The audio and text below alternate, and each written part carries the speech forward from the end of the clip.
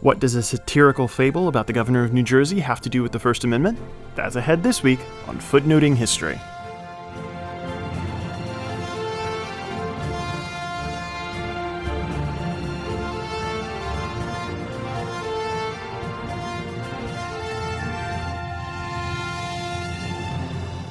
Hello and welcome to Footnoting History. My name is Nathan.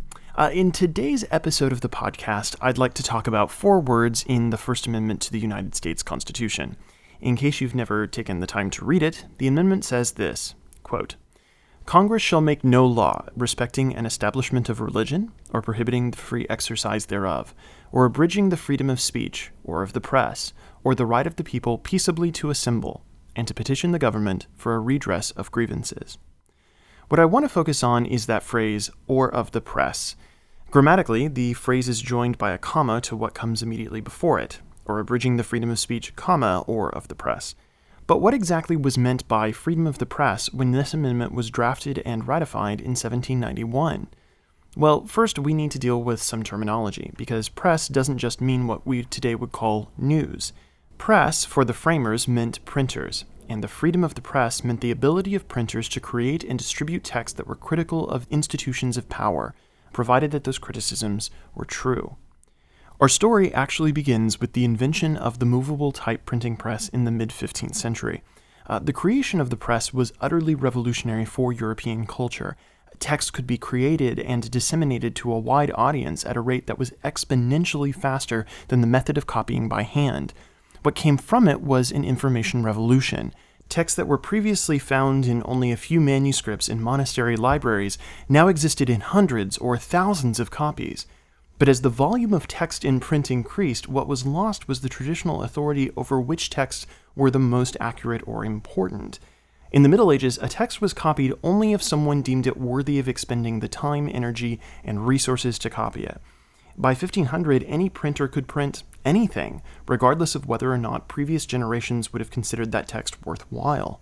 Moreover, printed text did not have to be limited to books. Single sheets of text or short pamphlets could be produced with great rapidity and quickly disseminated to an increasingly literate population.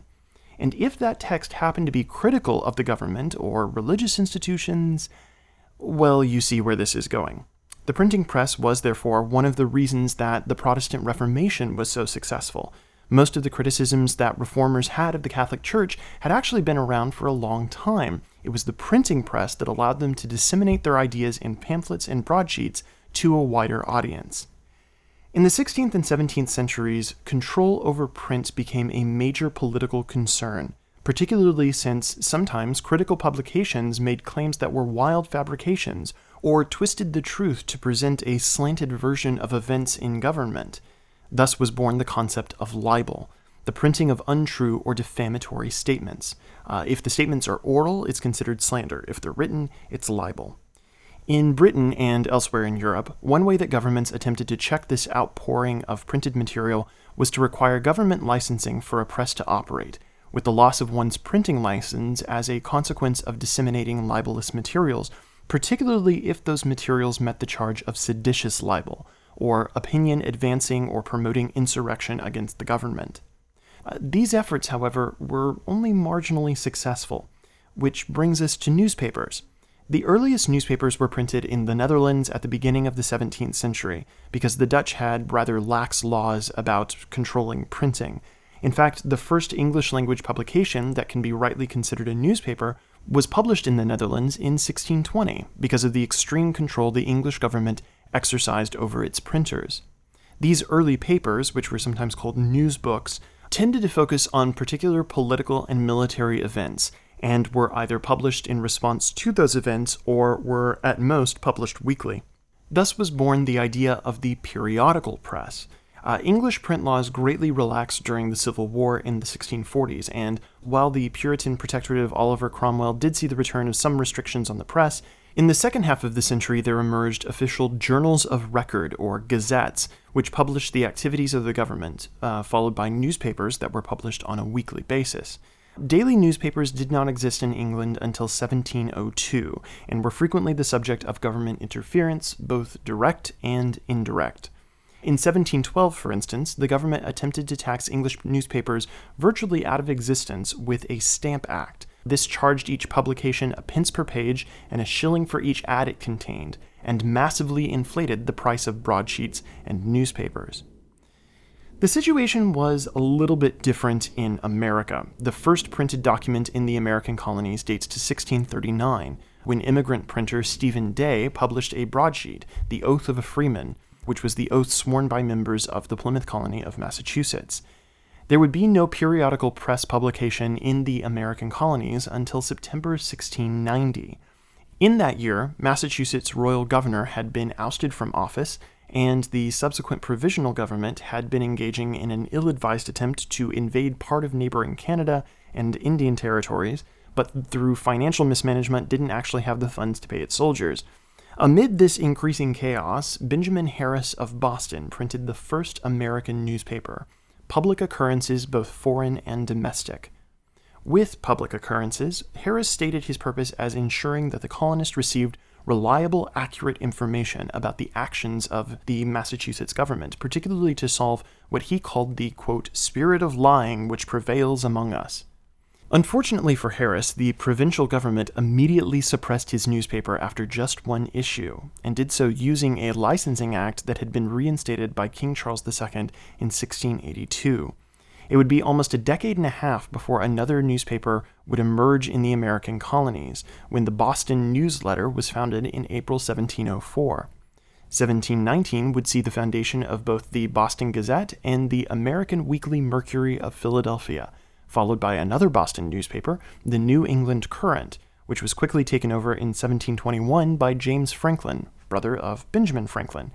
Benjamin would, of course, famously work for his brother at the newspaper for a very short time, writing articles under the pseudonym Silence Dogood before striking out on his own in Philadelphia, where he became co-owner of the Pennsylvania Gazette. Almost all of these early American newspapers were deeply political foundations, and despite Benjamin Harris's original designs for Public Occurrences, the quality and accuracy of the reporting contained therein was incredibly variable. This was not formal journalism. In fact, no schools of journalism existed in the United States until the 20th century, and often these papers contained scathing critiques of political and religious institutions and figures. The newspapers were but a portion of the work that these printers did. Since licensing often fell under the jurisdiction of colonial governors, printers soon found themselves at odds with the very people who allowed them to practice their trade. Which brings us to John Peter Zenger. Zenger's family had immigrated to America from southern Germany. Well, at the time it was the Palatinate, which is part of the Holy Roman Empire, and they did this when he was 13 years old in 1710. In his teens, he was apprenticed to William Bradford. Bradford was a printer whose son had founded the American Weekly Mercury in Philadelphia. The elder Bradford had since moved to New York City, owing in part to a falling out with the Quakers in Pennsylvania over things that he had printed. In New York, he became the official printer of the colonial government, which was extremely lucrative, and he eventually founded his own newspaper, the New York Gazette, in 1725. That same year, Zenger set up his own shop in Manhattan. In 1731, however, things began to go south for the colony of New York. That year, the colonial governor, John Montgomery, died. Until a new governor arrived, a member of the governor's council, the rather wonderfully named 70-year-old Rip Van Dam, acted as a provisional governor for a little over a year until 1732, when his replacement, the Irish Brigadier General William Cosby, arrived. It's actually kind of hard to find any historical discussion of William Cosby that paints him in a good light. He seems to be one of the most reviled figures in New York history.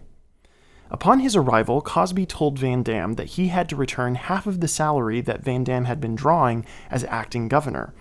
Van Dam refused, and so Cosby sued him, seeking a summary judgment from the Supreme Court of New York. The Chief Justice, Lewis Morris, questioned Cosby's attempt to circumvent a jury trial, which he probably would have lost, and subsequently published his official court opinion. In response, Cosby suspended Morris from the court in April of 1733.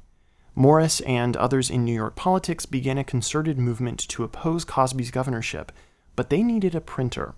Now, William Bradford relied on the colonial government for his printing. So instead, the anti-Cosby movement turned to John Peter Zenger, his former apprentice, who, well, frankly, needed the business.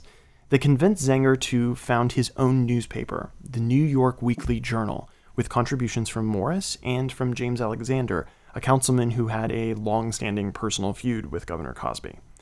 The Journal was vehemently critical of Cosby's government, even going so far as to create a satirical fable about the evil governor of New Jersey. And the reason that that's satire is because at the time, New Jersey was under the control of the governorship of New York. This happened because some of New Jersey's previous governors had been incredibly corrupt. One was actually a reported transvestite. Scandalous. One of Cosby's supporters eventually threatened Zenger with physical violence, leading Zenger to start walking around New York City armed with a sword. At this point, Morris's pro-Cosby replacement as Chief Justice, a man by the name of James Delancey, tried to get a grand jury to indict Zenger on account of seditious libel, but failed. Eventually, Cosby declared several of the Journal's issues to be libelous, and Zenger was arrested and thrown in jail with bail set at the exorbitant sum of £600. When Zenger's lawyers questioned the objectivity of the pro-Cosby judges, namely James Delancey, Delancey had them disbarred. Fortunately for Zenger, his case was taken up by another lawyer, Andrew Hamilton, no relation to Alexander Hamilton.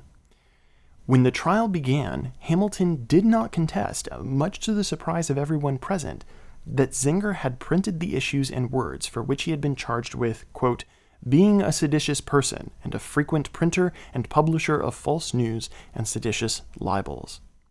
You see, English law allowed judges to determine whether or not a document was libelous, and in this instance, even though the materials printed about the governor were mostly true, the jury only had to find him guilty of printing the materials. James Delancey and his fellow judges, being in the pocket of the governor, would immediately have found the material to be libelous. Addressing the jury directly, Hamilton argued that the libel charge, as it stood in English law, should not apply in the colony of New York. Here, he said, were greater stakes than whether or not Zenger was the publisher of the materials. Quote, it is natural, it is a privilege, I will go further, it is a right which all free men claim, that they are entitled to complain when they are hurt.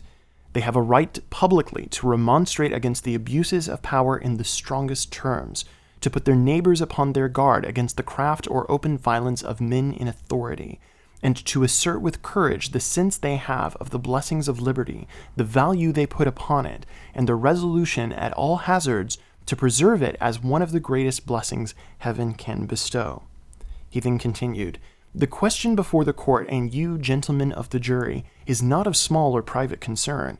It is not the cause of one poor printer, nor of New York alone, which you are now trying. No, it may in its consequence affect every free man that lives under a British government on the main of America. It is the best cause. It is the cause of liberty. And I make no doubt, but your upright conduct this day will not only entitle you to the love and esteem of your fellow citizens, but every man who prefers freedom to a life of slavery will bless and honor you as men who have baffled the attempt of tyranny, and by an impartial and uncorrupt verdict have laid a noble foundation for securing to ourselves, our posterity, and our neighbors, that to which nature and the laws of our country have given us a right to liberty, of both exposing and opposing arbitrary power, in these parts of the world at least, by speaking and writing truth. In essence, what Hamilton was asking for was for the jury to nullify the law. They returned with a verdict of not guilty. Zenger's case can, in some lights, be seen as the point at which the history of American and British journalism and publishing begin to diverge. The British press continued to be hobbled by the 1712 Stamp Act and was slow to recover.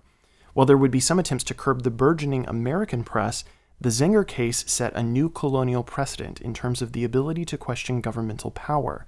And in 1765, when the British government attempted to impose a Stamp Act on the American colonies, as part of a larger program to pay for the French and Indian War and the defense of the American colonies, the American press led the charge of protest against unfair taxation without parliamentary representation.